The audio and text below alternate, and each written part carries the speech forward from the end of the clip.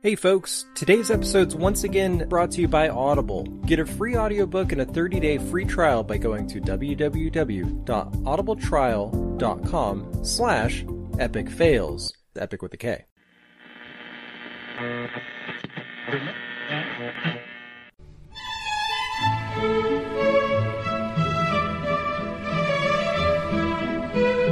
Editor's note: this episode was recorded back in January 2021. Unfortunately, because Eric is really bad at time management and gave himself too many projects, he had to hold off on editing this one. Also, Chris forgot to plug in his headphones while we were recording over Zoom, so shenanigans happened. Long story short, it's on brand as usual. Sorry not sorry.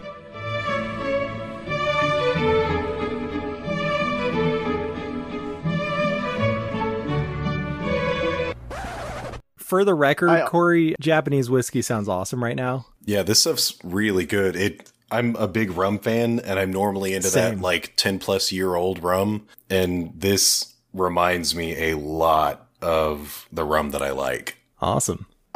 Is it, you drink it straight or is it a highball? Straight. Okay. Have you ever had like a good Japanese cocktail highball? It's delicious. I have not. I'm trying to find what it is. Okay, it's easy to find.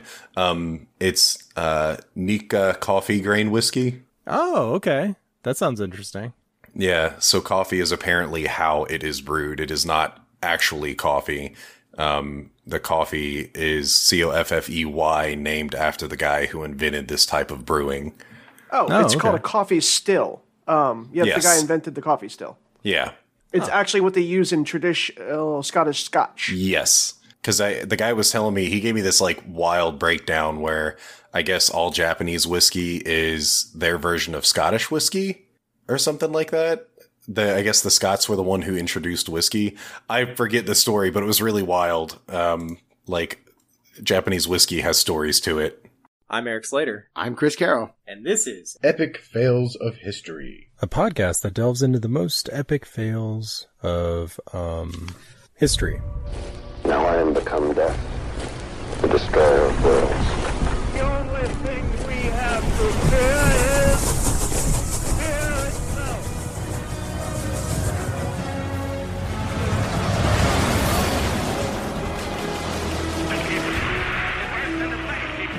The terribleness of the one of the worst catastrophes in the world. It's called the humanity. We had a problem here. Well, when the president does it, that means that it is not illegal. Epic Fails of History. Just because you fail once doesn't mean you're going to fail at everything. Marilyn Monroe. So how's everyone's 2021 so far? We survived last year. The world's still dying. Nothing got magically better when the calendar turned over like we were all kind of hoping it would, but we'll see how we're doing in a month or two. Fingers crossed. It's been good. I've gotten busier in ways that I wasn't expecting and didn't necessarily want, but, you know, I'm alive. And I'm not going to complain, and I have whiskey, so. Hopefully some of that isn't the 60 podcast projects I, signed you up for. No. No. Yeah, no, that's understandable. Yes and no. So welcome back to Epic Fails of History. This is episode 23. We're kicking off season 3 today. And today I'm joined by my frequent co-host of Comic Zombie fame, Chris Carroll. Hey.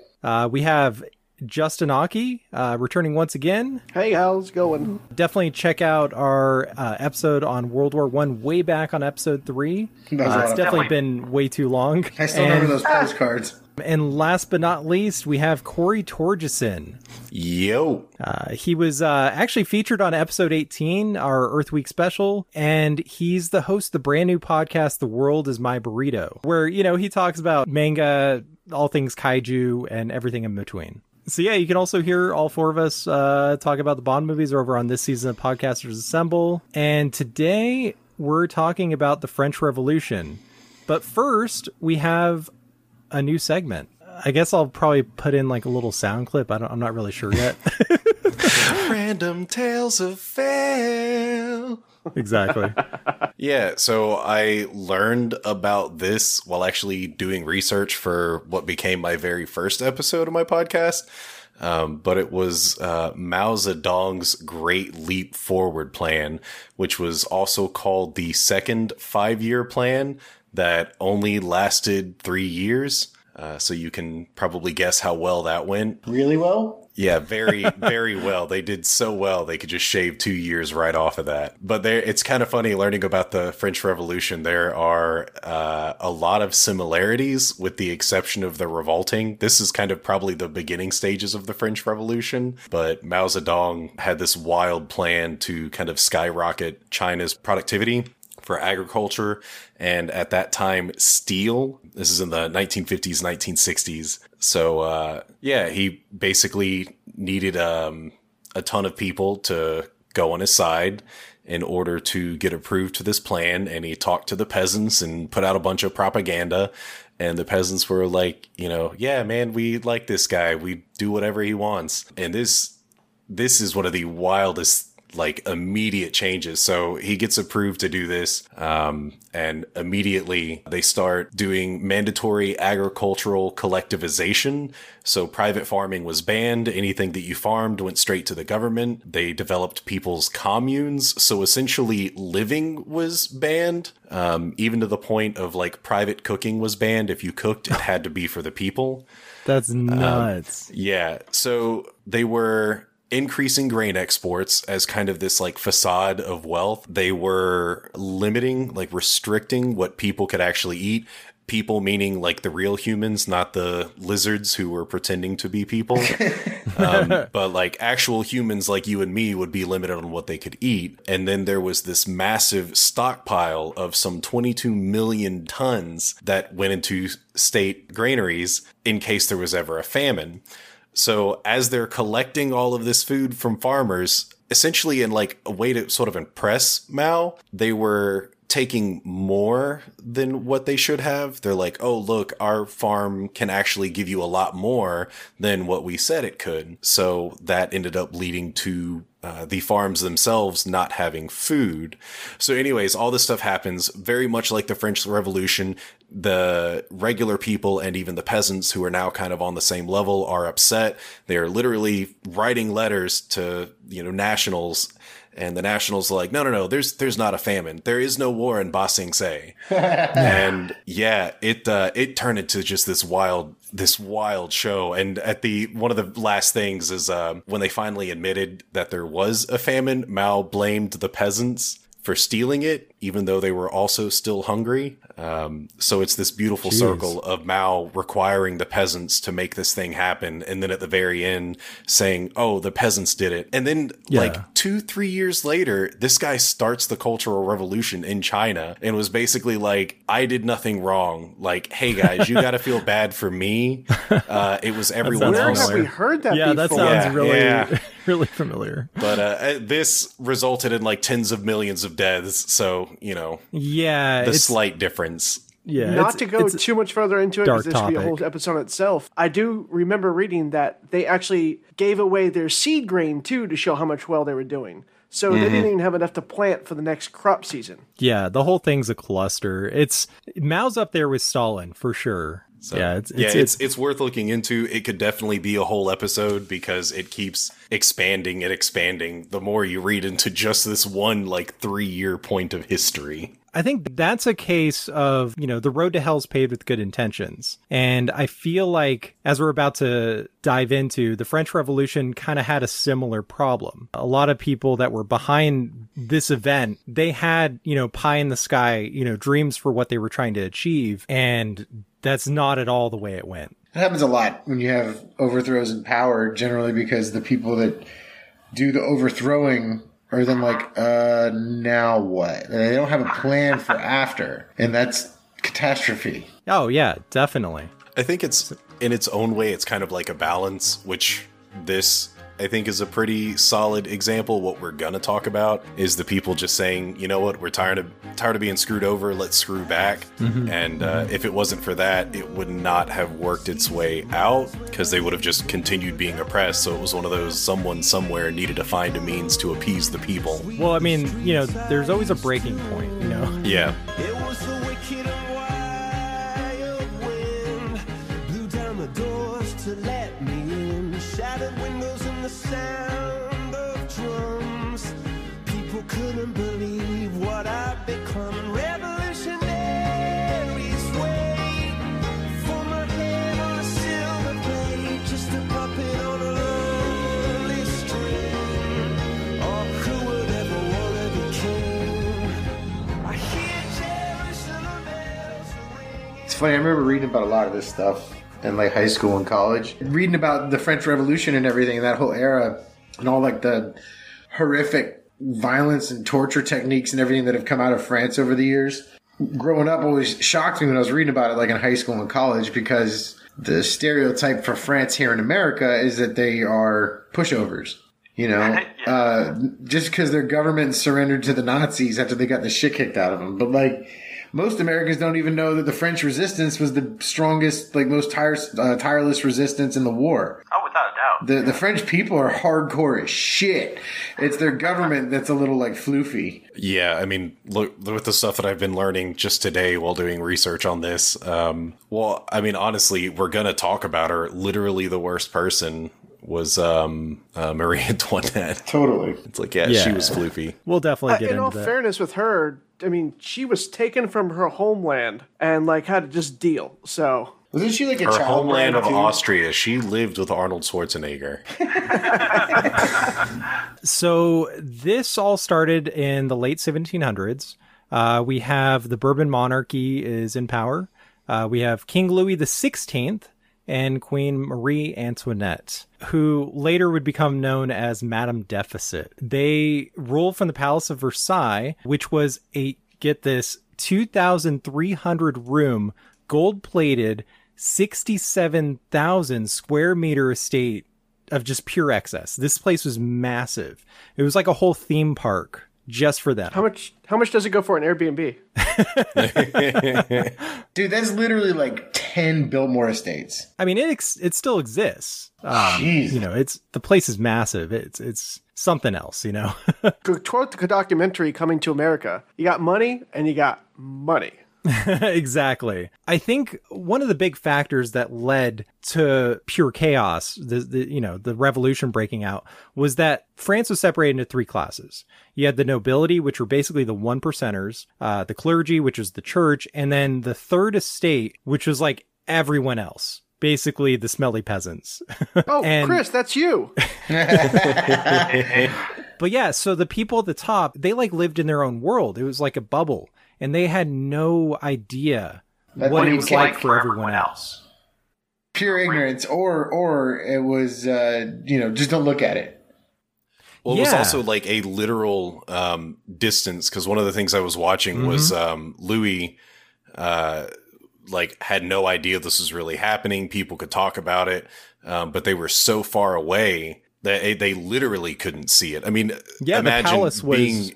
Yeah, in a 67,000 square meter estate, you could get an exercise walking from one side to the other. Yeah. What is the point of going outdoors to even look at your city, let alone leave the city to look at what's happening around it? And if you look at portraits of this guy did not get exercise. At all.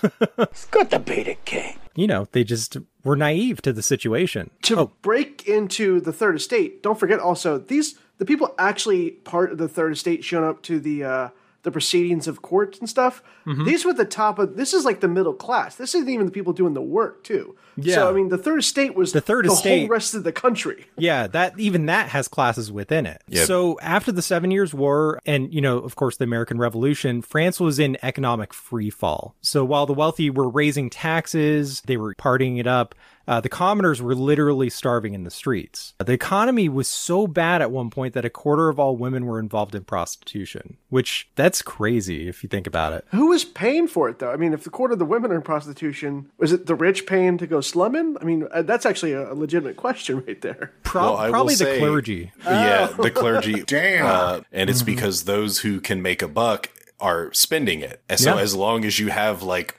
thousands upon thousands of people who've got an extra $7 a month lying around. Yeah, I could definitely see something as, minimal as, like prostitution being that big of a thing, because anyone who has an extra franc lying around is like, heck yeah. Like even in modern times, we can relate to that. I think, the quarantine has shown that, whether it be viewed as sex work or, sex work adjacent, it can do very well in times of just no money or limited income for other people. It's like, should I buy this loaf of bread for my kids or... Back then, I mean, you got to think, okay, so if you're prostituting yourself out, that was actual income that you were not tied down to where you lived, because the 1%ers were landowners. They owned all the land. There was no private land except what they owned. So if you were a farmer, you paid rent to be working on that farm. Or if you lived in the city, someone else owned your house. Nobody owned things. So if you could, give yourself away for some cash, that was the cash you got, and you didn't have to pay some dude rent for it. During all this, a dude named Maximilian Robespierre? Robespierre. Robespierre. Not going to work here anymore. It was like on the tip of my brain. I was Maximilian Robespierre. Robespierre.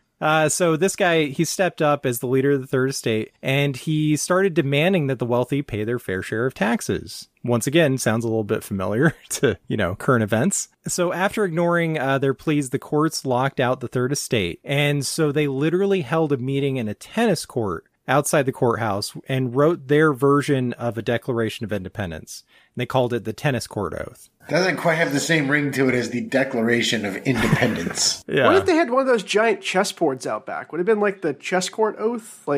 That actually sounds cooler. So from my understanding, and again, this was literally from just doing some stuff today, the tennis court oath specifically was an agreement that the people of the third party would continue basically to bug the ever-loving crap out of, the clergy and the royals until they got what they wanted. Yeah, so yeah, like basically. their independence thing was later. This was their agreement to just be right bastards to people. Yeah, until they got like freedom, until they could get their own Declaration of Independence. Yep, exactly. This is sort of the preamble to all that. But yeah, considering all of this, Louis, instead of, trying to appease the people or listen to their demands, Louis decided to call in the troops from abroad. And within days, 30,000 troops surrounded Paris. That sounds like a good use of, great use of time and money. And the food. Yeah. It's really insane. Like, you're trying to de-escalate things. I don't know if martial law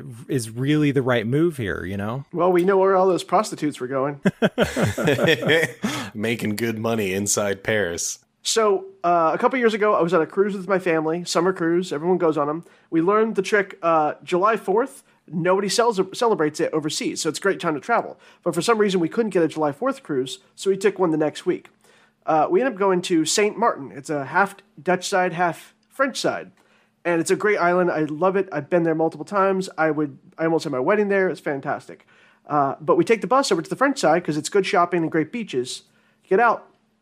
No one's around. Everything's closed. And they say, oh, it's Bastille Day. Damn it, I'm American. I came to the islands to spend money. People and drink. What the hell is this crap? Yeah, no, a tiny little island in the Caribbean celebrates Bastille Day because they are a French colony. So that's just a fun little story I have from travels. That's pretty cool. Well, next time you need an international calendar. Right. In my defense, I was like 15. That's no defense. Filthy American. My dad's all stoked because today's the 4th of July. He woke me up at dawn to take a loyalty oath. My mom's French, so we only celebrate Bastille Day. Well, we could do something fun. How about a beach party? Oh, great idea, Lise. Yeah, I know where there's a beach. I know where we can get some baguettes. One of the other things I'd heard was, so not only were they raising taxes, because I guess it was one of those where raising taxes clearly made the people upset. So then they decided instead of raising taxes, they will just add taxes. So they're like, oh, you know, you exist. There's a tax for that. Oh, you've got, you know, windows in your home. There's a tax for that. You know, you've got a child. There's a tax for that. It's not 8% tax anymore. We're not going to raise it to 9%, but we're going to add 5 more 5% taxes. How about that? Yeah. Basically, so they were taxing everything and just literally could not understand why the people were so upset. And keep in mind that the clergy and the rich never paid taxes. It was only third party. Yeah, exactly. So only the farmers, only the people who were breaking their back were the ones who were supporting Paris or supporting France. I think that is really worth noting. That's an important factor. So they're to really literally put it in perspective.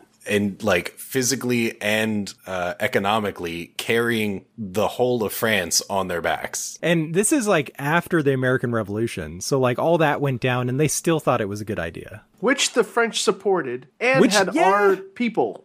Yeah, talk about hypocrisy. Yeah, that was pretty messed up. Like when our revolution was over, we were going to be like, yeah, we'll help you guys out. And then when the time came, we were like, we really can't. I mean, we're just new. Like, let's just not do that shit. Sorry, I've got this thing to do. Yeah, it's like they helped us move. And then when it was their turn, you know, our turn to help them move, we're like, my truck doesn't work. I got a thing. I'm sick. My cousin's in town. My job's in trouble.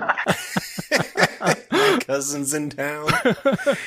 That's hilarious. Funny enough, the French still appreciated us, and the guy who helped us out with our problem with the when he came over and trained our people, he came back like 50 years or 40 years later to like tour the Americas again. Well, part of the reason the French Revolution happened was because people were inspired by what happened in the American colonies. You'll be back, then you'll see. Wait, wrong revolution. Hear ye, hear ye. Audible is offering a free audiobook download with a free 30-day free trial to give you the opportunity to check out their service. Today I want to recommend Daniel O'Brien's How to Fight Presidents. When I first got into writing about historic failures, I was a huge fan of the guys over at Cracked.com, especially back when their show After Hours was the thing. How to Fight Presidents is hilarious and one of my favorite books on Audible. In fact, it was a pretty big influence in my decision to write about the American presidents. First on my blog and then later with Ben Thompson in our book, Not So Great Presidents, which, FYI, just so happens to be on Audible. So, yeah. Anywho, to download your free audiobook today, go to audibletrial.com/epicfails with a K. Again, that's audibletrial.com/EPIK fails for your free audiobook. Oh, and before I forget, all 4 Epic Fails books are now available on Audible, including Not So Great Presidents, by myself, Eric Slater, and Ben Thompson. Huzzah! Hey there, siblings! I'm Stephen White. And I'm Lacey Finley, the host of Super Mega Crash Brothers Turbo. Ugh, it's a bit of a mouthful, isn't it? It gets easier the more you say it. Each week, we discuss all the big headlines in gaming. We also do game reviews, developer interviews, and retrospectives on the industry. All of this while going on multiple tangents about whatever strikes us in the moment. Hey, listen, did you happen to watch that TV show I recommended to you? Stephen, focus. Oh, right. Follow Super Mega Crash Brothers Turbo on Twitter and Instagram. And find Super Mega Crash Brothers Turbo wherever you listen to your favorite podcasts.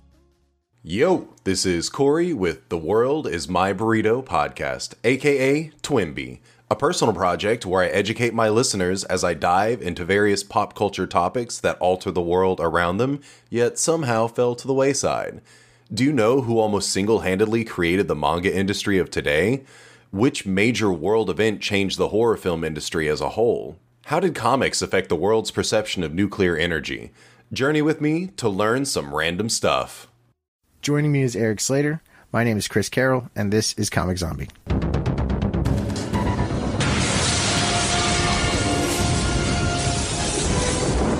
I freeze. I'm Batman. Of the Juggernaut!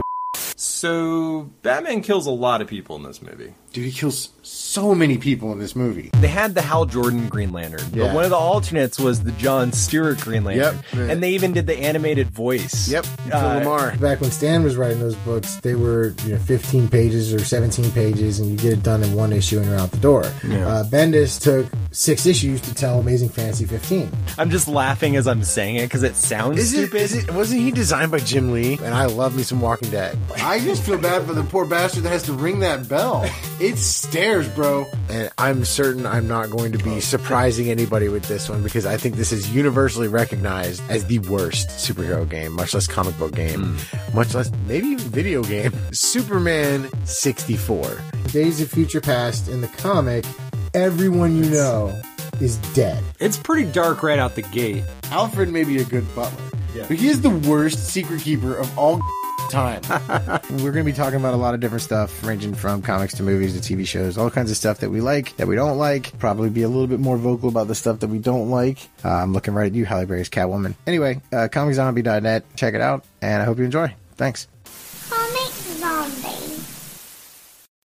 I'm wondering if there is actually pricing, because I feel like this is just French prostitution history, but not actual. What's weird, they have hours. What? They have the hours. Like the hourly rate? Like days and hours of operation, 10 a.m. to 6 p.m. or 8 p.m. in Paris, Monday to Saturday, closing during Sunday Mask and Holy Week. Do you realize you just screwed up your search history for a long time? Yeah, you're getting put on all kinds of lists. What are your ads going to be? Merkins? Hot singles in my area, I hope. There's an app for that. So welcome back to Epic Fails of History. We're back. Thanks for listening to Epic Fails of History. Zutalo. Okay, so all of this built up from the courts to the taxes, everything literally built up to a head on July 14th, 1789, now known in France as Bastille Day. So this is how it gets to be. They stormed the Bastille. Now, to give you some background, the Bastille was originally a big-ass castle in the middle of Paris that's been held over for a long period of time. It's been used as a garrison. It was a prison. It was a storage center. It was the seat of military power in the city. And it was pretty intimidating looking too. This thing was big, right? Like it was 3 to 4 stories tall. I mean, it wasn't. There was some stuff that was actually, believe it or not, pushed up against the area. Paris had grown up by this point. They were using wood structure, and they got it pretty well done. Paris was a revolutionary city. They didn't have the Eiffel Tower because they didn't come till metal. But the area has skyscrapers were not a thing in the 1700s. You also got to think this was a brick fortress with cannonades and stuff. So when fires hit the city, it was never affected by anything. This thing has been around for a while. And again, seat of power, a big resentment. There was overseen by Governor de Launay. He actually didn't work out of the fortress, out of the Bastille, but he did work with the people in the Bastille. Now, keep in mind, giant castle, middle of Paris, used as a prison, so people already hated it. And there was, at the time, 82 French, they called them Invalides. I don't speak French, but they were the rejects of the French military. They were either on their way out, they were broken, or they were retiring. It's kind of like what the beef eaters are now, the people who control like the tower in London. Oh, okay. So these were the retirees of the military. And for some reason, they also had 32 Swiss grenadiers in there. They were mercenaries that, Louis was like, hey, I'm going to need some extra help from professional soldiers. So this thing had 14 people in this castle in the middle of Paris, guns pointed at the people, and it was holding 7 prisoners in it. So it wasn't even like a fully stacked prison that they need to get all these people out to help with the revolution. No, there were 7 prisoners, including 4 forgers, 1 maniac, literally crazy person, a guy being held there by his dad. He had the king sign a little form saying, hey, put this guy away instead of send him to trial. And if they had come 10 days earlier, it would have been 8 people, that being the Marquis de Sade. The guy with the big weird sex stuff, married like his 14-year-old cousin. Marquis de Sade. So, oh man, Marquis that's de a story. Sade. There you go. So, it is a symbol of the French military and the French power, but it wasn't in actuality being used for anything besides gunpowder storage. Now, the governor at the time did make the decision to pull all the gunpowder from outside storage areas and bring it back into the Bastille because he thought there was going to be a revolution. Well, spoiler alert, dude, you got raided. So, starting and that morning, about 2,000-3,000 people showed up outside demanding that the soldiers give over their guns and arms and all that gunpowder. And everyone refused. There were some negotiations, people let in, and then someone shot or died. No one really knows the exact what happened. But there was a small pitched battle. And, I mean, you got to think there's 114 people in this castle and like 18 cannons, so this should be well manned. But they didn't really want to actually start a war in the middle of Paris. But the people who were riding set up a cannon in the park next door, aimed at this thing, and were just taking pot shots at it. So there was already a battle going on, and the soldiers weren't fighting back. Delaunay originally decided, hey, you know what? I'm just going to blow up all the gunpowder. Screw you guys. I'm gonna kill myself. I'm going to take all you out. No one's getting it. And then they finally stepped down, and then he was let out, and then he was stabbed. And I think his dying words were, just kill me and get it over with. And someone killed him and got it over with. So so starting that morning all the way through 5:30 p.m. It took 1,000 people threatening to kill everybody for them to take it over. And this is a castle.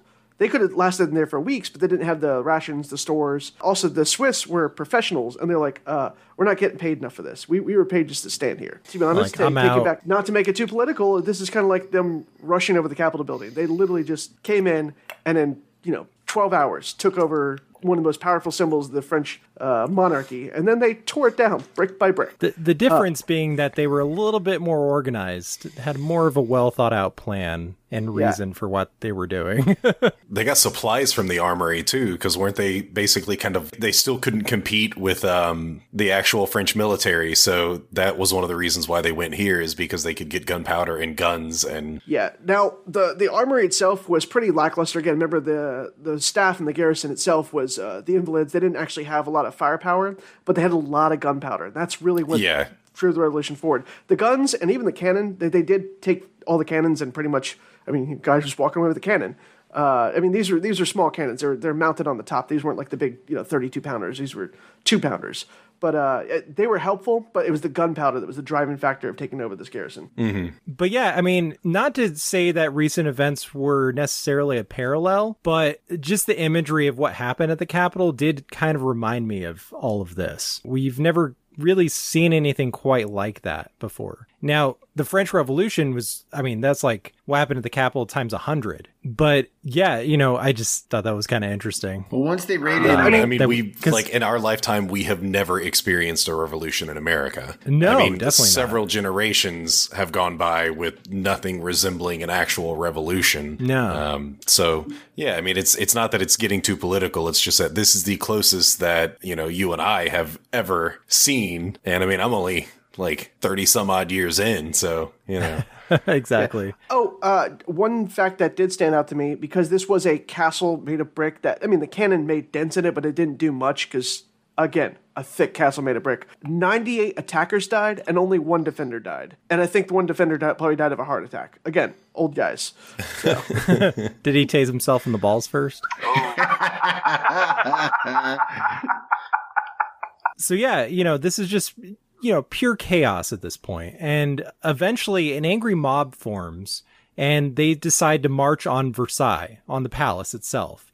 And that's where things really got ugly. The monarchy was basically forced to flee, and they were later captured and held prisoner. So you don't have it in the notes, but do you know how they were captured? I was going to ask the same question. Yeah. Okay. So this goes back, like we haven't really spoken a ton yet on Marie Antoinette. Like we have mentioned her. We mentioned the house, but not kind of the spite that the people had for her and why they had it for her. And that's fine. It was honestly to the point where her own mother wrote several letters saying that she loved her, but disapproved of everything about her. So imagine Hiccup's dad from How to Train Your Dragon. It's like, you should change this. So the reason why they were caught is because they're like, oh crap. Okay. So, the peasants are here. We need to leave. We gotta go. We need to get out right now. So we're just gonna get a carriage. We're gonna go, like, it's just gonna be a base carriage and we're gonna get you out. And Marie Antoinette was like, no, this needs to be the biggest carriage we have. We need to have a dinner in there. It needs to be fully laden and fully dressed. So she got just the most luxurious stuff that they could find and left with it.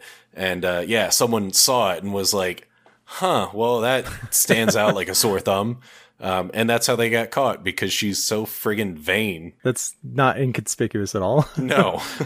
Again, I do bring up the fact that Marie Antoinette was married off at 14 years old, so she never had a chance to learn how to grow the hell up. Yeah, that's what she's basically a child bride. I mean, a lot of the monarchy were married around that age anyways, but they, were generally groomed for that kind of role. Generally. Yeah. And when they weren't, a lot of times it was really bad. The more powerful that they were, the worse it got. In this case, the monarchy of France, that's pretty powerful. The more I learn about her, the more I kind of feel bad for her, because she just had no concept of reality. Yeah, I mean, you go into royalty at 14, and there are some negatives, because she came from Austria and into France, so she still barely had a grasp on her own language and was now having to learn, or she had barely a grasp on reality in general and now had to relearn reality in another language. So there are some negatives, but, to be honest, it was honestly more of the parents just letting her do whatever she wanted, and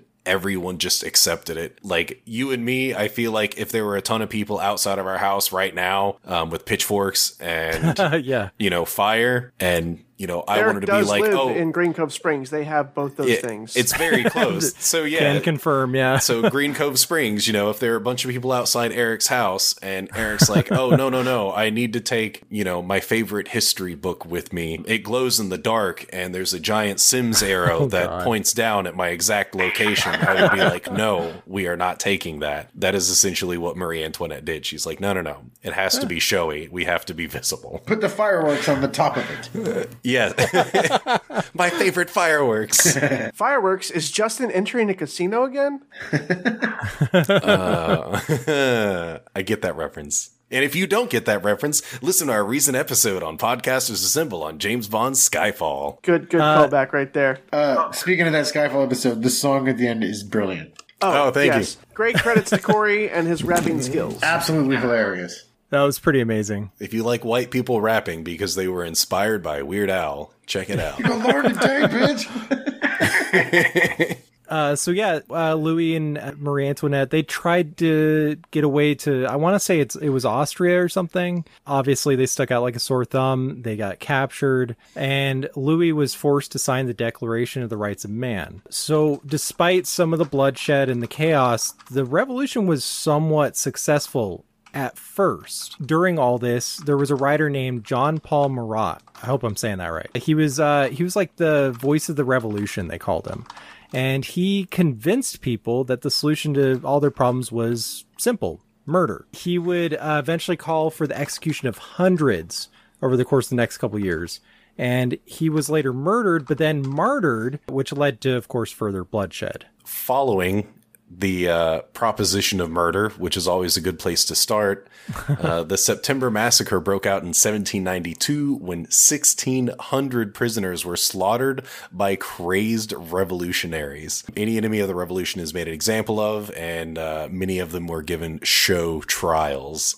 And it was during all this, just as the French janitors were presumably tired of mopping up all the blood, a doctor invented an efficient solution to streamline this entire process: the guillotine. A doctor. And, I always imagine there's like this infomercial on primetime TV. It's quick, it's painless, it's clean. Billy Mays here. Get your guillotine today. Only 4 easy payments of revolution. Act now and get a second one free. I will say the guillotine had an interesting science trick when someone was trying to figure out if someone lived after their head was cut off. I've heard of this. Yeah. Yeah, you can look into it, but so head was cut off, and the doctor literally stared at the guy's eyes, blink in confusion about he was dead. So I'd have to look it up, but it's a pretty interesting story. Just Google guillotine stuff, not on your computer or at work. Yeah, it's pretty disturbing stuff. At the time, they saw this as a good thing. They thought it was more humane than, I guess, taking an axe to someone's neck, which I guess makes sense. I mean, you could always miss. Seriously, as bad as the guillotine is, if you had a choice between an axe execution or a guillotine, I'd be like, I don't even care if it's that sharp, guillotine. Even those giant executioners' swords and axes, they had to be as sharp as can be. And then even then, you got to think about all the tissue in your neck and your spine. to decapitate somebody with one shot. It's not like a movie. Like that's not like got it in one swing. A lot of times they'd swing too low, and, like get him in the back, or swing too high, and like get him in the skull. And it like, dude, there's stories of them taking like 12, 13 swings to get someone killed. Oof. So I'll debate you on this. I think if you so the ones for the royalty, sometimes they really wanted the person to suffer. But you're talking about a professional guy who kills people, or and also cleans up the bodies, and he's probably shunned by the community. But this is his job; he takes it professionally. The guillotine was set up by peasants to kill their overlords. They probably didn't get that head in the right position every single time either. So, yes, I realize that this thing is a giant blade weighed down. They pull the chain. But, sometimes you don't even get the mandolin working correctly in your kitchen. So, oof. I can barely use a slap chop, so the guillotine wouldn't be out of question for me. Yeah, Kory, the name is in the name. Slap chop. Sometimes I just miss. What can I say? Exactly. And so this was kind of a symptom of like the Industrial Revolution. There was a lot of things, it was just they were trying to make things more efficient. And the problem is when you make executions more efficient, you can do them more often. So it got a little out of hand. Of the guillotine. Oh, thank you. Half the time those things didn't really work. How was it, honey? They couldn't finish. Oh, really? Yeah, I gotta go back tomorrow. Oh, well, I made cabbage for dinner.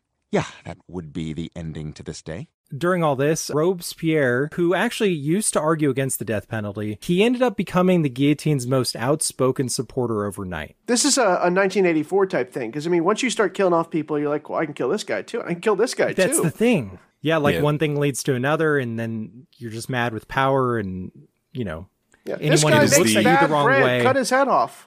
Yeah, so, exactly. I will not sing much praise to Gundam Wing because as a long-standing Gundam fan, but there is this very, very interesting conversation that I loved where Treize Khushrenada argues about why they chose mobile suits.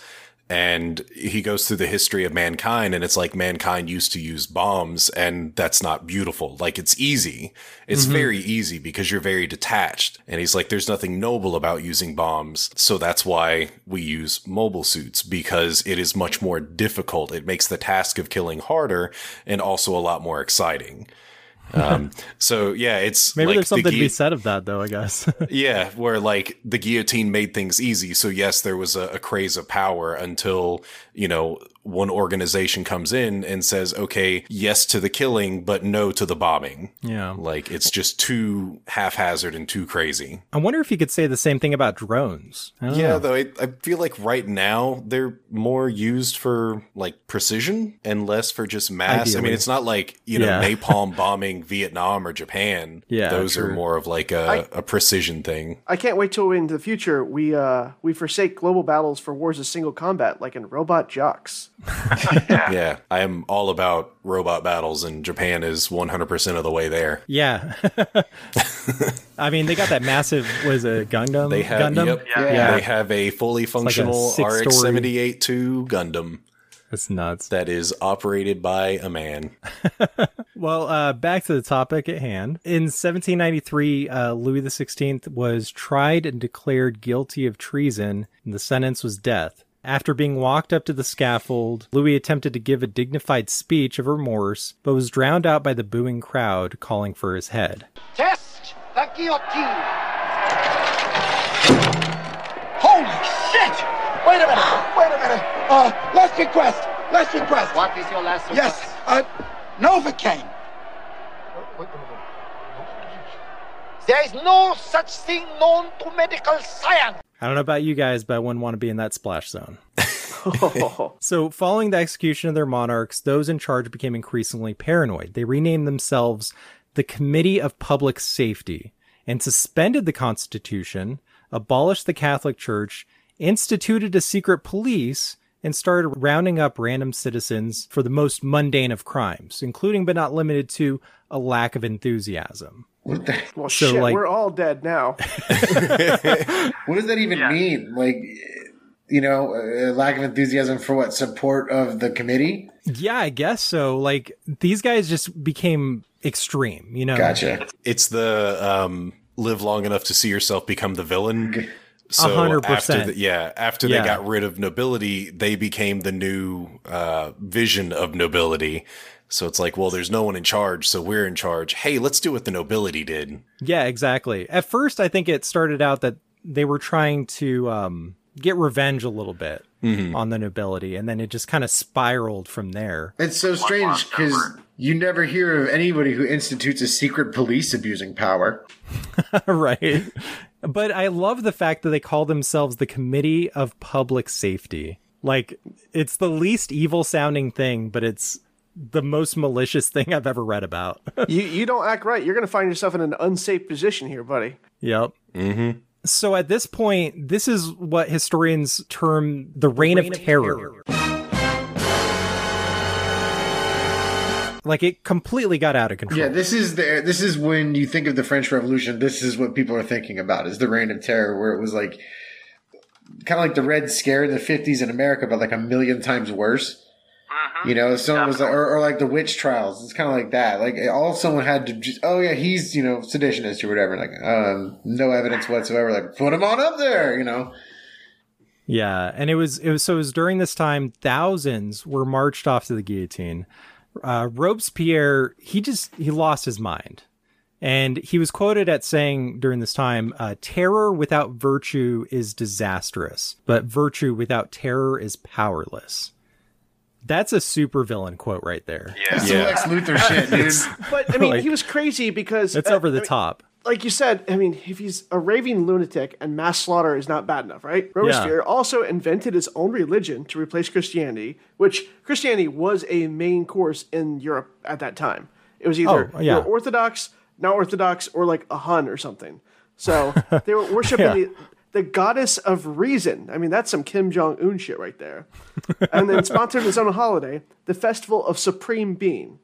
Yep. But wait, on top of that, he added so much crap to the French.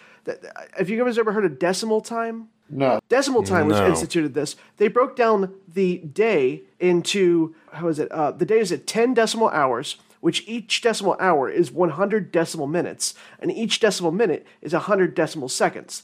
But it's not the same like time, like 1 second's not 1 second. It's not just doesn't add up that way. But they were trying to make it easier and more egalitarian. So it wouldn't really matter. They didn't really have time zones at the time, but they really wanted to like break down like the reason. Like, we're going to follow everything with math and science and law, and also you have to listen to me or I'll kill you. So they're trying to make time metric. Yeah. Yeah. But metric time is a whole separate thing than decimal time. But yeah, decimal time was the start of, I mean, there's some crazy stuff. Now, the Chinese invented it, but the French ruined it. Thanks, France. Hey, we didn't ruin something for once. I was not expecting ruined it. That was hilarious. So if all that's not bad enough, during these festivities, this holiday that he made up, Robespierre, this is not a joke, he symbolically descended from a papier-mâché mountain clad in angelic robes and proceeded to present a scroll with a new hit list of enemies against the Republic. And it was during this that they literally like stopped him mid-speech and carted him off before he could finish reading it. So that is wild because that sounds very similar. Not exactly, but there are a lot of similarities in that and Sander Cohen in BioShock. Yeah, in Fort Frolic, because there are a lot of people who are covered in, you know, what could be clay or possibly like paper mache. And when you first meet him, he descends from a staircase, but he is it's kind of much like this person. Sander Cohen did not have to lose his mind in Rapture. His mind was already gone in the real world. But Rapture, and actually, God, I guess there are a lot of similarities. That could be a good metaphor. Yeah. Yeah. Robespierre was not sane to begin with, but this did not help.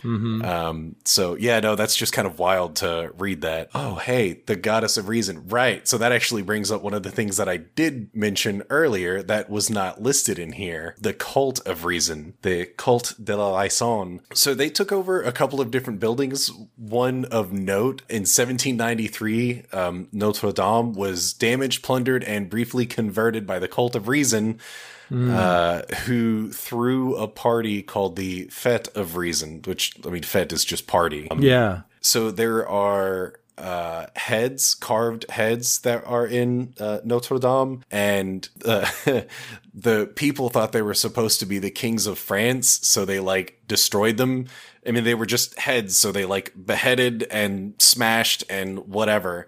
But they were actually the kings of Israel, so a little bit of displaced anger. Wow, that's nuts. But they took over a couple of different areas, basically for giant, lit fam parties. That's nuts. Yeah, you gotta think of all the church property they would have taken over, much less the noblemen's houses. Yeah. Well, I think a lot of what kind of fueled their paranoia to kind of maintain control was that all of Europe was controlled by monarchs. So there was a lot of pressure on France during this time. And they really felt they had to prove themselves, I guess. And I think maybe that kind of pushed them to where they went with all this, establishing, control through religion and all that kind of stuff, or at least trying to. And not only that, all the monarchs were pretty much intermarried with each other. So if you go to war with a country that's not yours, you might be into a First World War type situation where someone be like, shit, that's my third cousin. I better go help him out because they might be coming for my head next. So yeah, they try to maintain control over their country and say, hey, no, we got control. Don't worry about the monarch. We got control. We won't piss you off. Don't piss us off. So. Exactly. You got to think we were backed by them during the Revolutionary War, and now they're doing their own thing. So Britain obviously could have stepped up to the plate, but they are a sea away. And this is back before, they had the tube. So during his captivity, Robespierre attempted suicide but failed. So they actually helped him finish the job with his own guillotine. So he's the one that kind of started it, and his life was ended by it. That's so nice of them. That's being called so poetic thoughtful. justice. It's Exactly. the perfect gift. And then, of course, because of all of this chaos, it was during this time that a young general by the name of Napoleon Bonaparte, perhaps you've heard of him, he ended up rising through the ranks and ended up taking control because just the situation was right for it, for someone to step up. But that's that's a whole nother topic for another day. that could be like 3 episodes alone. Because it's 3 revolutions of itself. Yeah, and so another thing worth pointing out is that there wasn't just one French Revolution. There were several. So yeah, this is just the beginning. Everyone always confuses this revolution for the one in Les Miserables, but no, that was like the second or third? I think it was the third French Revolution. Then join in the fight that will give you the right to be free. Do you hear the people sing the song of angry men? It is the music of the people who will not be slaves again. When the beating of your heart echoes the beating of the drums, there is a life about to summer tomorrow comes. So do you guys think that anything like this could ever happen here in the U.S.? Like to this scale, I should say.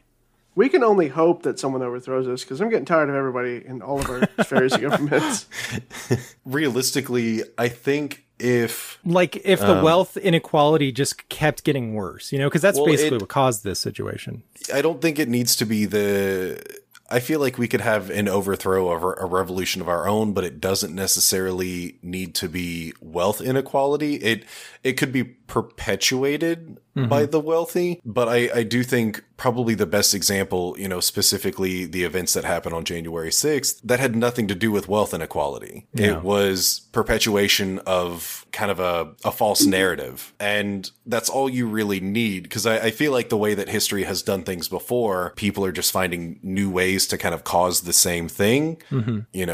The long and the short of it's like people are being pitted red versus blue, Republicans versus Democrats, when it's like, no, we've actually got a lot in common with each other. But much like, King Louis, there's a very vast difference between us and the people who are supposed to be helping us, those who are in leadership. But yeah, you have one guy who took advantage of people who go onto conspiracy theory sites and 8chan. Right. Yeah. And they eat it up. And like, I personally know at least one person who eats, 2 people who eat that stuff up, only one of which I know would willingly act. And it's just like, yeah, no, I can see this happening. It would take a while. I don't think we'll ever see it in our lifetime. Yeah. But I never expected the events of the 6th to happen in my lifetime. So definitely, who knows what wonders are in our future. I mean, if you wanted to talk about places that we almost got revolutions, go back to Occupy Wall Street. Go back to the BLM protests. Like, it's not just right or left. I think it would be some sort of inequity that never gets fully solved, and then you get, say, either majority of the states behind it or the troops behind it that would say, hey, you know what, we've had enough of whatever our leaders are doing. Now, will we replace it with a straight republic again, or will we try to go to some sort of commune society? That's something to be determined. But, I mean, I would say as part of, I participated in Occupy Wall Street, and that was, 2009, 10 through 12.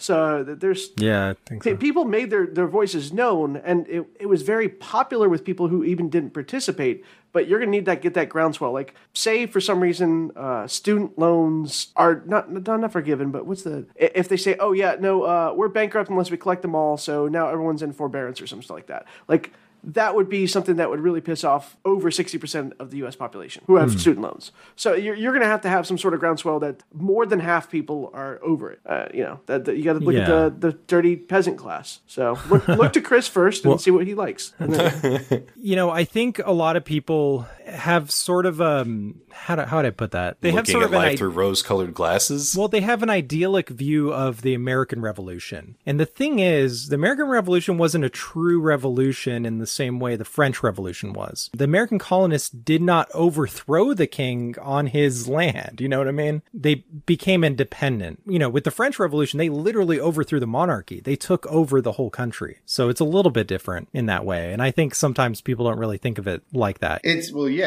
significantly different what we did, because when America declared independence, it essentially became, rather than a revolution, it became a war against an invading army or an occupying army. We were fighting on our land, on our home front. Right, exactly. and they had to ship supplies and blah, blah, blah, blah, blah. That's a whole different conversation. Between us, Right, but it would be like if the American Revolution was, we overthrew President Woodrow Wilson or something, and it was like President Craig, whoever happened to sit behind the seat in the Oval Office becomes president. Yeah. Dumb Craig. Thankfully, it's never been anything close to that. Although at times it would feel like, sure, it'd be nice if somebody would. I think if people are not together enough or not stupid enough to try it, or maybe hopefully a few of them realize, like, I could do something about it, but I don't have any kind of plan. I have like one action planned out, and the rest I'm winging it. That's never. Yeah. That's just going to be bad.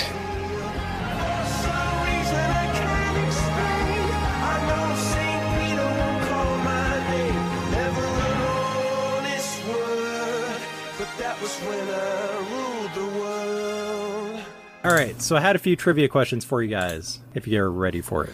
Hit me. All right, this first one's kind of a giveaway because we already talked about it, but what year did the French Revolution begin?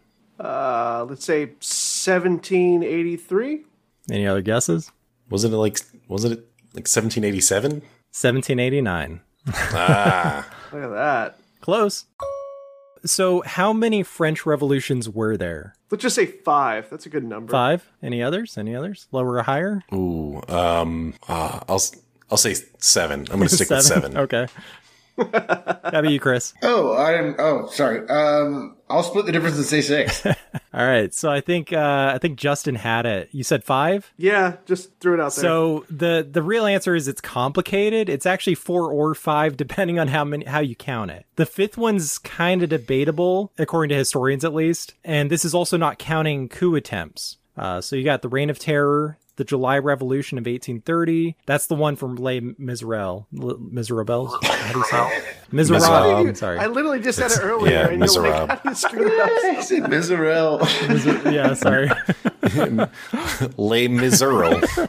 I'm going to go ask my wife if she wants to watch Les Miserables. And then there's the 1845 Revolution, the Paris Commune of 1871, and the Free France movement, which was actually during the German occupation in World War II. I feel like that counts. That's just me. I mean, it was a legitimate government that they had to overthrow. Yeah.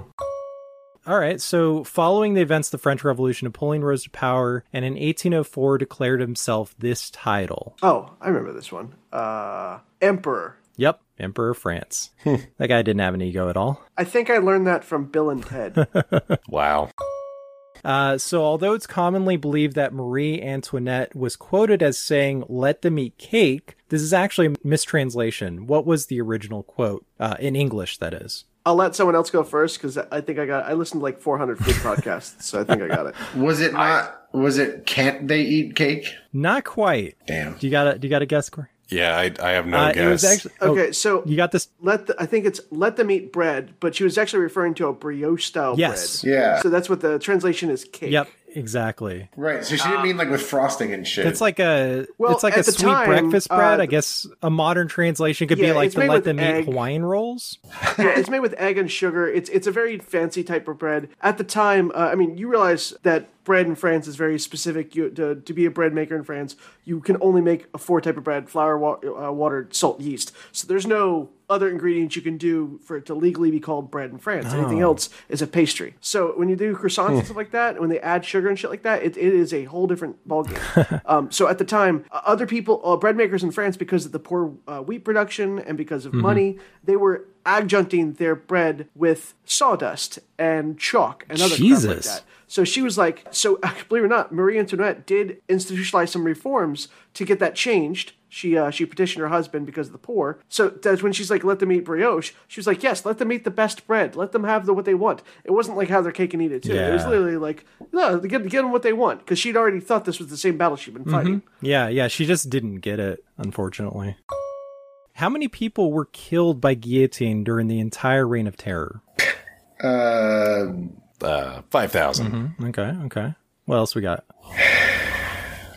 2,000. All right. What $1, Bob? So you're all pretty far off. It was actually about 17,000 people who were officially executed, but as many as 40,000 were murdered throughout the entire revolution and aftermath. What, because they just leave it in the square and people are like, oh shit, we can just kill someone right now? That's awesome. Basically. I mean, this is also over the course of a few years, but still, it's worth noting that's a pretty big percentage of that country's population at the time. Johnny, you don't go down there at guillotine, you're going to end up killing somebody. But yeah, that's pretty nuts. Hopefully we don't see anything like that in our lifetime.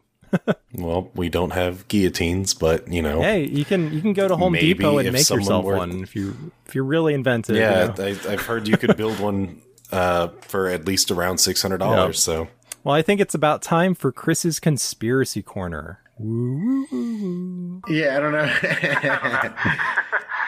Conspiracy corner. So, thank you. If you want to talk about like something like flat Earth or something, that's pick a dumb topic and talk about it. Yeah, fair enough. Birds aren't real. Birds aren't real is a good one. Birds aren't real is hilarious, though. What? Is that a thing? Yeah, you know what? Oh, yeah. So Justin, that's people good. say birds aren't real, and they're all cameras to spy on us. Yeah. So, like, the pandemic was them getting the birds home to change their batteries. Yeah. My wife thinks it's like the funniest thing ever. So for I like reason, it though. I don't know if it was an anniversary or whatever, but I got her a hat that says birds aren't real, and everywhere she goes, someone's like, what? And someone else is like, oh, that's awesome. Okay.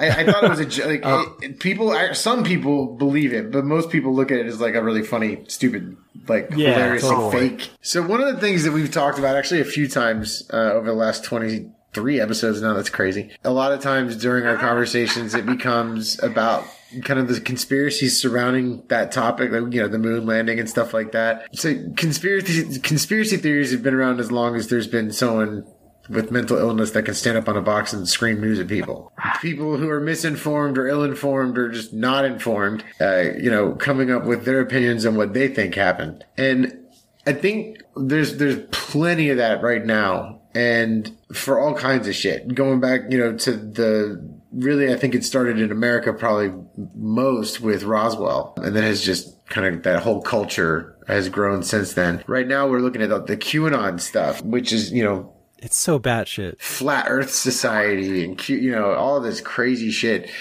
So one of the main kind of driving conspiracies that QAnon kind of was centered around originally, at least, or kind of where it came to prominence, I guess, is the idea that there's this ring of Satan worshipping, pedophilia driven elites, probably all Democrats, who are in politics and media trying to like control everything and all this crazy shit, right? So the thing is, like, on these polls that they did about kind of the QAnon followers, 54% of people polled about it said that it was either true or they just weren't quite sure yet, which is really kind of terrifying. It's basically half of, not just the people at QAnon that were polled, it was like Americans. So essentially half of Americans, or roughly, 40-something% of Americans at least, believe that it's either true or maybe it's true. They're just not quite sure. They need that last piece of evidence to prove it. And another thing is, like, a lot of people in that same group believe it was about 40% of them, Americans at some point that were polled believe that there is a deep state minority working to undermine President Trump. There's all kinds of crazy shit that they buy into completely. Now, either they actually buy into it, or I'm sure there's people that are kind of in there stoking the flame just to see what they can make happen. But it's just misinformation. And anytime that there's stuff where people have questions and there isn't apparent answers, or there isn't readily given answers, it's kind of like a breeding ground for conspiracies. Well, and what's crazy about it too is that, like, if you have an extraordinary claim, you need some evidence to back that up. Right. And they're like putting the entire burden of proof on others, which is kind of insane. That's not how that works. Yeah. I mean, it becomes where there's accusations made and you're being requested to, like, I don't know, you can't even like defend anything. There is no defense for it. It's just, it's suddenly like a half of America apparently just believes it to be true without any kind of defense given or any kind of like rebuttal given. It's just like, no, this is it, and there's certain influencers that they kind of follow the word of. And, obviously, at least right now, for a lot of them, President Trump is a big one. Mm-hmm. And I don't know, man, it just seems like the further and further we go along into this rabbit hole we've fallen into, the dumber and dumber the stuff that a lot of these people will readily believe. It gets ridiculous. I mean, it just gets absolutely ridiculous. Yeah, and I think education's a big part of that. If you have an informed public, they're not going to be gullible to things like that. If like you have an understanding of history and at least a baseline understanding of politics and how that works, like all of that is obviously not true. You know what I mean? Right. Like, I mean, to me, like something that, a good conspiracy theory is like, the JFK thing, because there's a couple different prevailing theories, but there's not enough publicly known evidence to support one or the other quite all the way to like a conclusion. So there's a lot of room for conspiracy. The moon landing is fun, although I do think it is kind of insulting, but it is fun. The Russian moon landing is false. The Nazi moon landing is true, though. They're still up there. Yeah, I'm down for that. They got 2 movies to prove it. But yeah, I think it's worth pointing out there is like a spectrum of conspiracies here. And there's, a lot of things we can't prove, and some stuff is completely harmless, like aliens, Bigfoot, like who the cares? Like, you know what I mean? And maybe Bigfoot is real, who knows? But like, that's not hurting anyone, at least, Exactly. That's just like a hobby, right? Yeah, it's people who are searching for deeper truth or understanding or whatever for something that more often than not is probably nothing. But definitely, with this particular topic for today, the QAnon group, it's such a significant portion of people. It's shocking to me how, that's the scary part. Even if it's a minority, how large of a minority it is of people who just like willfully accept stuff that's easily disproven. It's baffling to me. And then they can call it a conspiracy. It's like, screw you, dude. 2 + 2 = 4 is not a conspiracy. There's evidence there. A, B, C. It's not like, what if X? It's like, no, dude. There is such a thing as reality. Come back to it. Right. And I'm all for somebody trying to like, peek behind the curtain or see the code of the Matrix, so to speak. But this is nonsense. This isn't even, I wouldn't even call this a conspiracy. It's just people being ridiculous. It's like the lizard people thing. Yeah, exactly. It's like, it's laughable. But the problem is when so many people suddenly believe it, it's like this massive cult of personality, this massive cult. I'm just going to call it what it is. Massive cult kind of sprung up overnight, and it's just bananas. I mean, that's clear misdirection because Mitch McConnell is absolutely a turtle in disguise. Watch out. You'll be disappeared.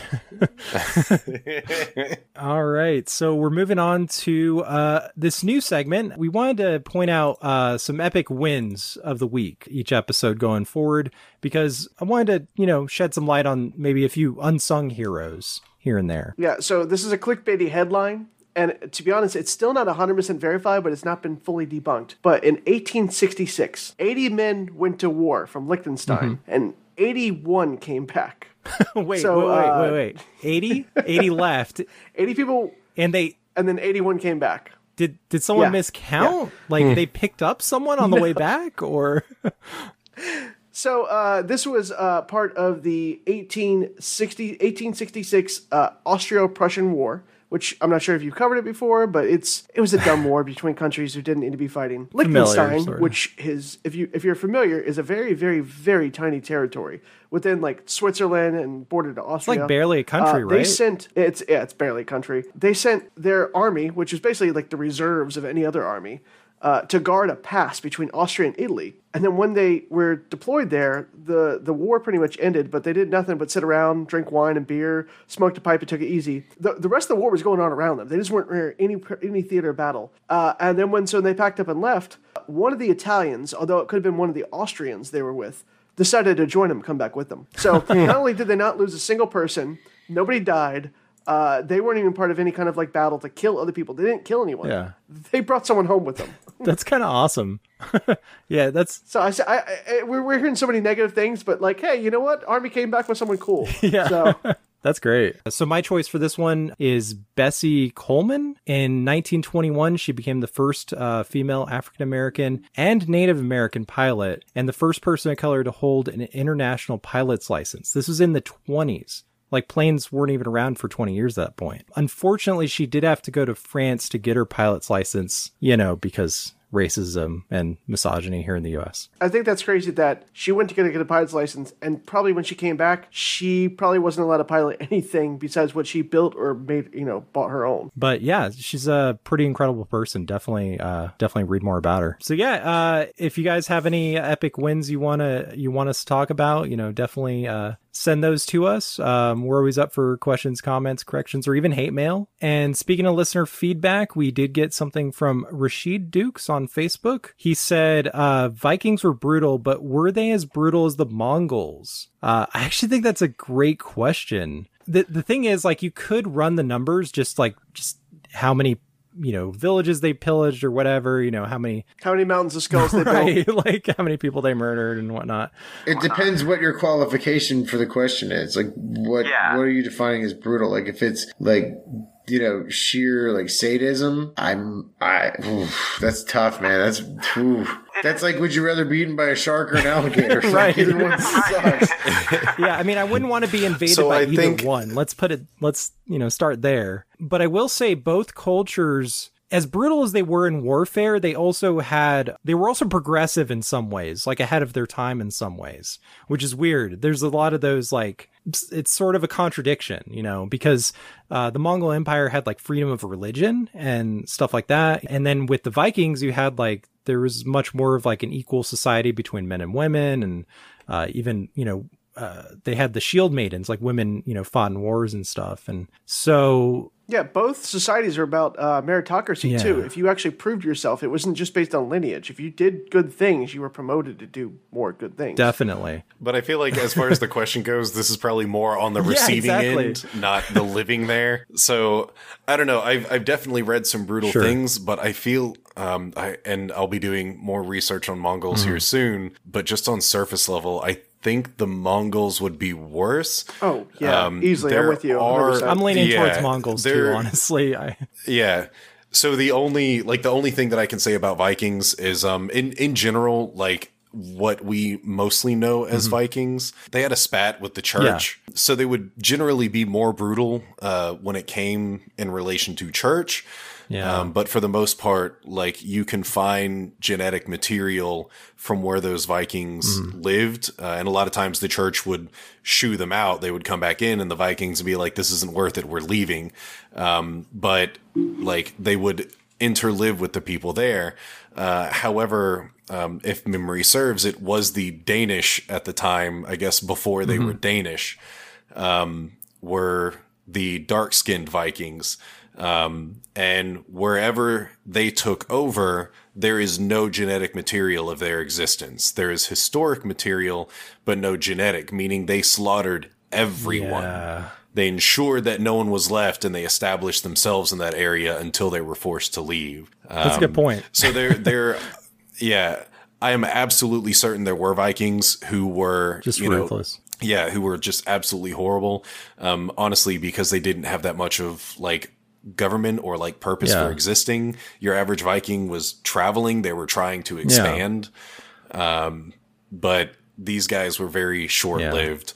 But I think on the whole, because the Mongols had an established military, I feel like they were more when they brutal. conquered like most of the world, I want to say like all of Asia almost at one point. Yeah, that's pretty nuts. Yeah, they were only turned back because the death of the leader. Yeah. I mean, like, they were going to steamroll through Europe. Yeah. They literally built a mountain of skulls as a warning to other people who did not give tribute. Yeah, that's pretty brutal. And wait, this is not a oh my god, we built a 4-story tall. No, it was a mountain of 100,000 people outside of a village. Yeah.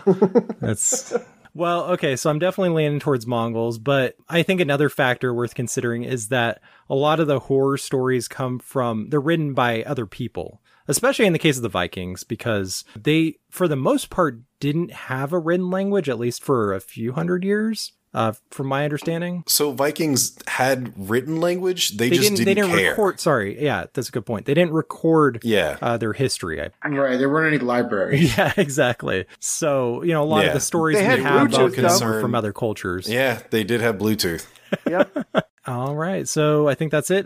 Thank you to everyone who wrote in for this episode. And as always, feel free to write us on social media to be featured on the podcast. Do you guys have anything you want to plug today? Yeah, you can check out my podcast, which Eric is always a co-host, I suppose, over at anchor.fm. And you can search Comic Zombie. I believe it's actually anchor.fm/Comic Zombie.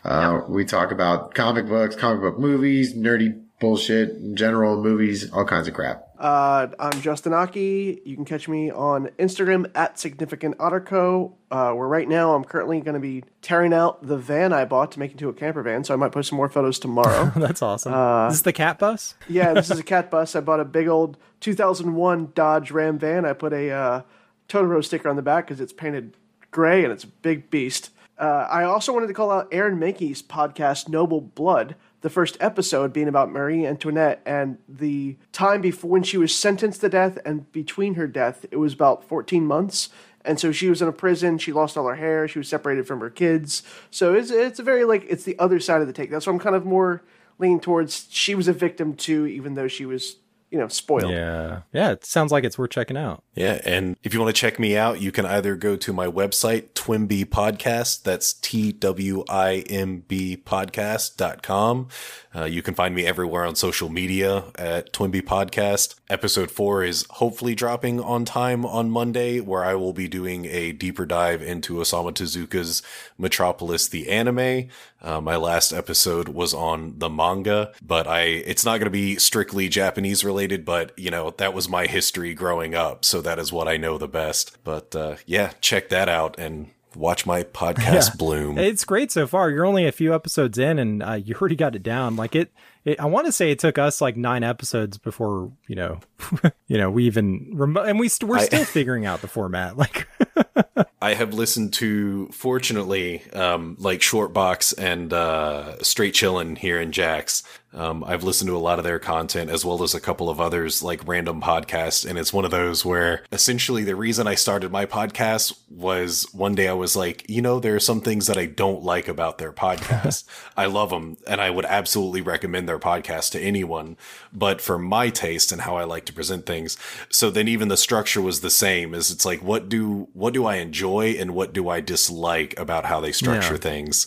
And I mean, it's still a learning thing. I'm not judging myself too harshly, but I definitely appreciate the input, but know that it's because I don't like something about Potter. No, I'm an anime outsider. I don't watch anime. I still listen to your podcast because you are enthusiastic about it, that I will listen to your description of it. Hell, I listen to a sneaker podcast for that same reason, because I'm like, I don't care about sneaker culture, man. But I really like the podcaster host. It's a good guy. He gets good interviews too. So yeah, enthusiasm counts more than anything. Definitely. Oh yeah. So throughout the season, we're going to have you, the listeners, decide on who is the most epic fail of history. And what we've done is we've narrowed down 12 categories of contenders to face off each month in this single elimination bracket. The bracket of fails. So yeah, before next month's episode, head on over to social media to vote for who you think is the worst, and let us know why. And tell us if there's anyone missing, because we got Egyptian pharaohs, ancient conquerors, Roman emperors, American presidents, medieval kings, Vikings and warlords, infamous traitors, corrupt businessmen, bad generals, lost explorers, terrible dictators. Then we got a bonus category for just random fails, like just people who failed at life. I'll point out to our listeners that Eric is an author. You got Chris, really likes comic books. Kory's an anime and a photographer. I'm a graphic designer. We're not sports people, so if this bracket doesn't make sense, we don't care. Basically. Like I said, head to social media and we'll have polls there. And make sure to share that you submitted and get some other people to do it for you. Yeah, definitely. It's good, could be fun. We'll see what happens. I have a feeling that like Hitler's going to just end up defaulting as the top one, but it'll be interesting if someone else takes that spot. Well, I really appreciate you guys taking the time today. Thank you so much, and hopefully we'll have you back on soon. Anytime. I think I'm forced to by gunpoint and contractual obligations. By guillotine point. All right. Adios, muchacho. Deuces.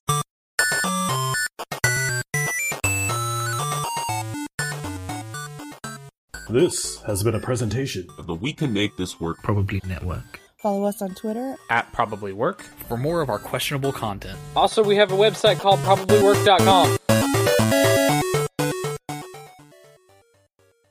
Okay, I just hit go on mine, so if you get a bunch of filler, well, I'll trim my filler and bullshit. Actually, you know what? You might want to use it for something else. No, you're fine. You're fine. All right. 3, 2, 1, clap. I think I was a little off, but it's fine. And we're back. Thanks for listening to Epic Fails of History. And we're back. Don't stop recording. Hello. Okay, out. Fine, you want to be in or out? It was always crazy to me how brutal France was. When growing up, like the stereotype in America was that they're a bunch of pansies. Okay, yeah, my cat's not going to be in the room too, so if you hear me yelling at the cat, that's what's going to be. Okay. What were you saying, Chris? Did you know that running zigzag to escape an alligator, like we were taught when we were kids, is complete and total bullshit? As a point of fact, it actually is making it significantly easier for the alligator to catch you because they can turn a hell of a lot faster than people can, even while quote-unquote running with their stubby little legs. Also, Kory, you're correct. I can't find a single price for a prostitute in 1780s. I've been looking, man. I feel really let down by world history right now. Like, someone was not taking... I mean, we've got, like, stock prices and stuff for, grain prices for hundreds of years. I feel like that would be a commodity that people would have... I feel like Benjamin Franklin would have known that. He took trips to France a lot. I'm annoyed because what if this was on the James Bond episode? I would have to find a price for this. I would be really thrown off. I'm the numbers guy. Don't stop recording. Maybe I should just hit pause. Eric, what do you think? Oh, I want to hit it so bad. Drinking a beer, waiting for the link. Well, this is exciting. Man, looking at my levels, this thing's quiet. I love it. I like it a lot.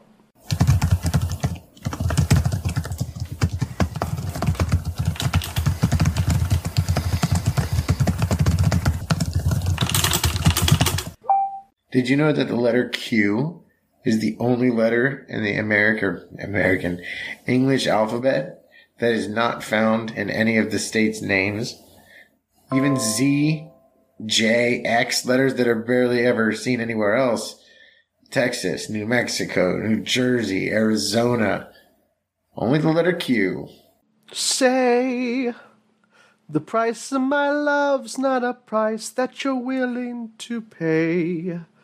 You'll cry, your teary hurl in the sea when you see me go by.